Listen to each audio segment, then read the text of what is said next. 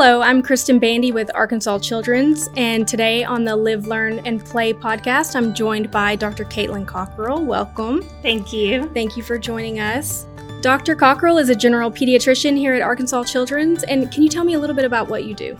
Yes, I'm a general pediatrician. I see patients in our GPC clinic and in our Circle of Friends clinic, so I see anyone age 0 up to 21. How long have you been working here? I trained here, so I did my residency here, and then I left for a little bit, and I've been back for 3 years now. Awesome. And today we're going to talk about respiratory illnesses. If you have been around for more than a month, you know that it's going around. I think everybody that I know has had some type of respiratory illness. So what exactly is a respiratory illness? Yes, a respiratory illness is very common. So it is an illness that can affect any part of your respiratory tract. So anything that helps you breathe, your nose, throat, sinuses, lungs, any of that part of your body that can be affected by respiratory illness. And it's usually caused by viruses are the most common. So a cold affects all this. Is it a respiratory illness? Technically, yes, because it does affect your nose and, you know, you get a runny nose, cough, that kind of thing. So but not quite as severe as maybe a regular. There are some that are more severe, definitely. Okay, what are the most common respiratory illnesses? So you kind of mentioned a common cold. There are lots of viruses that can cause colds, and you know that is a respiratory illness. 3 big ones that we see a lot right now are RSV, flu, and then of course COVID is still going on. Right, of course. And how are these spread? They are spread by droplets, so by coughing or sneezing out into the air, or if they coughed on a surface and you happen to touch it. So that's how they're spread. All the gross stuff, right? Yeah. All the nasty stuff. So you mentioned that RSV, flu, and COVID are some of the ones that we're seeing quite a bit lately. What are the differences between those 3? How would you be able to tell which is which? Sure. It can get a little confusing. RSV, it is a respiratory illness that can cause runny nose, cough, and then in little babies, especially under age 2, and then sometimes in older people, it can cause trouble breathing. So it can cause something called bronchiolitis. Sometimes those little ones end up in the hospital. So it can cause trouble breathing, and that can kind of set it apart for the younger ones. Flu, it can also cause cough, runny nose, congestion, but you usually also get pretty bad body aches, fever. You know, if you've ever had the flu, you know you don't feel very well with that. And then COVID is the hard one because it can do anything, really. It can cause runny nose, cough, sore throat, you know, loss of taste or smell. There are some of those hallmark symptoms, but it can just look like a cold as well. And it seems to vary, COVID specifically, from each person. Our whole family's had COVID, and we've all experienced wildly different symptoms. Yes, it can vary a lot between people. So it's the wild card that kind of throws us off, right? For sure. So how would treatment vary with each of those common and even the uncommon respiratory illnesses? So a virus doesn't really have a treatment, unfortunately. We don't give antibiotics or things like that. Those are for bacterial infections. Most viruses get better on their own. Your body's immune system can fight it off, and you get better with time. But sometimes we need to support people through those viruses. So, for instance, with RSV, if a child needs to be in the hospital, we can give oxygen. We can help suction their nose out. We can help treat the symptoms and help the body get over the illness. With flu and COVID, there are some what we call antiviral medications. They don't make it go away like an antibiotic might do for a bacteria, but they can help shorten the symptoms and help you get over it a little quicker. Make it a little bit less miserable. Yes. Doesn't make it go away, but maybe you won't be so just helps a little down bit. on it. What are the first signs of RSV? That seems to be one of the bigger ones that parents worry about. How would you know that that's coming on? Usually it starts with a cough and runny nose like most other viruses and colds. You may or may not have fever. The hallmark of RSV in a little one that might get sick from it is going to be trouble breathing. So you notice they're breathing rapid. You can see their belly going in and out when they breathe. You can tell that they're using more muscles to breathe. That's kind of the hallmark of RSV. But that's only in little kids under age 2. Do older kids and adults also get it? Yes, anyone can get RSV, and we've all probably had it every year or several times throughout our lives, and you don't know it because it just causes a cold, and you're fine in a few days. But the little babies are the ones that are more prone to get serious symptoms from it. And adults too can catch it, because I believe Yes. that's a myth I've heard, is that adults don't get RSV, or a Right. teenager doesn't get RSV, Right. but They we just don't know They it. don't get it to the extent that they would need to be hospitalized or something like that. Another one that I've heard is that you can't get it more than once. Is that true? No, you can get it more than once. Most people get it several times throughout their life, like I was saying. Unfortunately, sometimes you can't even get it twice in the same year. Just a different strand. Yes. That's not super common, but it can happen for sure. We talked about some of these most common respiratory viruses, and we talked about when they get bad and when they're not bad. When do you know it's time to take your kid to the doctor or the ER even?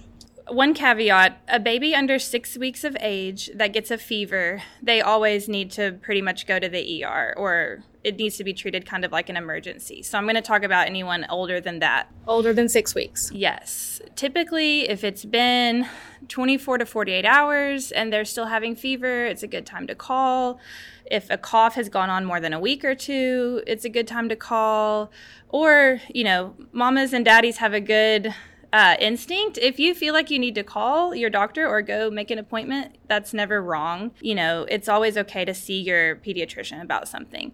The ER, though, I would reserve those for people that are really having trouble breathing. So like I was saying earlier, you notice they're struggling to breathe, their belly's moving in and out. Maybe you can see them kind of sucking in when they breathe. You're having trouble getting them to drink. They haven't had a wet diaper in a while, in several hours, or you're not really getting them to wake up. Things like that definitely would need to go over to the emergency room for sure. You mentioned going to the doctor when you feel like, as a parent, that you need to. I'm one of those better safe than sorry type of people. A lot of times we do end up at the doctor and they're like, well, it's a respiratory illness. There's not a lot we can do. Treat it at home. What does treat it at home mean? So treat at home is meaning you're just going to let your child's body do its thing. It let its immune system work and fight off the virus. But things you can do to help would be keep them comfortable with Tylenol, ibuprofen, lots of fluids, resting, that kind of thing. All those things you can do from the comfort of your home. But just mainly you're giving it time. Time is usually the best thing to help somebody get better. That's what they always tell me. Wanted to make sure that I was doing the right thing. And every sickness, we forget what treated at home means. I'm like, okay, tell me again. That just means keep them comfortable, right? Like Yes. ibuprofen, Tylenol. Now, is it true, and this is what I've always heard, I feel like we're doing a lot of myth busting today, and we're going to do a lot more at the end, but very quickly, should you let a fever stay and be untreated by medicine as long as the child is comfortable? Because that's our natural way of fighting, right? Yes. You can. A fever is your body's immune system working, and that's kind of a byproduct of your immune system is you get a fever from it. If your child feels well and is happy and not complaining, you don't have to give them any medication. If they feel crummy, if they're achy, or you can just tell they're not feeling well, you can treat the fever for sure. You can also give Tylenol or Motrin for pain if they're uncomfortable, if they have a sore throat, an earache, whatever, you can give those too. You can use your best judgment, but you don't have to give it immediately with the fever. It's okay to let it ride sometimes if they're comfortable. In our most recent blog post, you discussed the differences between fatigue and lethargy. Can you go into a little bit more depth of how those differences are shown in a child? So fatigue really means that you're just feeling tired. So, anytime you've been sick, I'm sure, or you've seen your kid get sick, that they are not as playful. They want to lay around, watch a movie. They might not be as interactive as they normally are, but you can tell they're still okay. Lethargy means that they are really having trouble waking up to feed if they're a baby, or you really can't get them to get up and do anything. They seem like they're having trouble waking up, or they're just falling asleep a lot. Something like that would be more concerning. If they just want to lay around because they don't have a lot of energy, but they want to watch movies or something, that's less concerning. How would you describe the difference between just normal, I have a cold and I'm breathing kind of funky, and sick, we need to go to the ER, we're breathing terribly, let's go? With most colds, you're not going to have, trouble breathing and things like that. You might feel stuffy, like it feels hard to take in a breath just because your nose might be clogged. But when you really think about it, you're not having trouble breathing, if like that a makes struggle. sense. Right. So especially with RSV, like we were saying in the younger ones, you can notice that they're having trouble breathing. So they're breathing rapidly. They're using extra muscles to breathe. They don't look comfortable. You can really see that they're having trouble breathing. Or an older child could tell you it feels hard to take a deep breath. You could hear wheezing, something like that. So we've heard a cold can turn into a respiratory virus. How does that happen? How does it go from just a common regular cold to something more serious? A cold can turn into something more in what we call the lower respiratory tract, like down in the lungs. You know, a regular cold usually just kind of involves the upper part of your airways, your nose, that kind of thing. But it could turn into an infection like pneumonia or bronchitis or something like that. Unfortunately, there's no way to know if that will happen or prevent it. It just can happen sometimes. But that's why it's good to, if you're worried or if you feel like you're not getting better, then just go have your doctor check it out and see what's going on. What can parents expect when they bring their child to the ER or primary care for a respiratory illness? The first thing the doctor and the nurse would do is check the vital signs, make sure they don't have a fever, or check the respiratory rate, see if the child's breathing fast. They would assess, listen to the lungs, listen for wheezing, trouble breathing, that kind of thing. You may or may not need an x-ray done. They would look and see if they're hydrated. You know, there's lots of things we look at. Sometimes it seems like we're not in the room for very long, but you can tell a lot from a child by looking, listening, and doing what we call the physical exam. So they would do all that, and that would help rule out things, rule in things, you know, and they would determine what to do from there. Sometimes babies need to get fluids or medication, depending on what the situation is. So we've discussed a lot about after-hours care versus ER versus regular pediatrician. It seems like kids never fail. They always get sick after 5 o'clock. As a parent, I don't know if it's because we're more panicked after hours or if they just get sick after hours. But so tell me about the Arkansas Children's After Hours Clinic, because it's open, let me check my notes, Monday through Thursday, 5 to 9:15, and then Saturday and Sunday, 9 a.m. to 8:15 p.m. And that's the After Hours Clinic that you would go to before the ER if your kid is just sick, right? Yes, it's basically an extension of our primary care department. So it's just after hours, you know, like the name says, it's just our clinic after hours in the evenings and weekends. I've totally been there too with my kids getting sick at night or on the weekends. So it's just a place, if you don't feel like it's an emergency, but you still want to get seen. Right. And if you can't, you know, wait till the next morning to Right. have that panic calm down just a little bit when that kid spikes a fever out of nowhere. Definitely. So it's nice that we have that after hours Yes. option. I don't know if many people know that that's there. It had gone away a little while during the kind of peak of COVID, and then we brought it back several months ago. But it's a good resource to have. So I said earlier that we were going to do a bit of myth busting. Okay. Now, there are a couple that circulate in my family that I'm, you know, selfishly wanting to clear up. And then there are a couple that I've just heard here and there as a new parent that I want to see if we can bust for good. I don't want to hear them anymore, right? Okay. So going out in cold weather causes a cold. True or false? So that one is false. There's nothing about the cold weather per se that causes you to get sick. A lot of times people get sick during the winter, so I think we've kind of associated that together.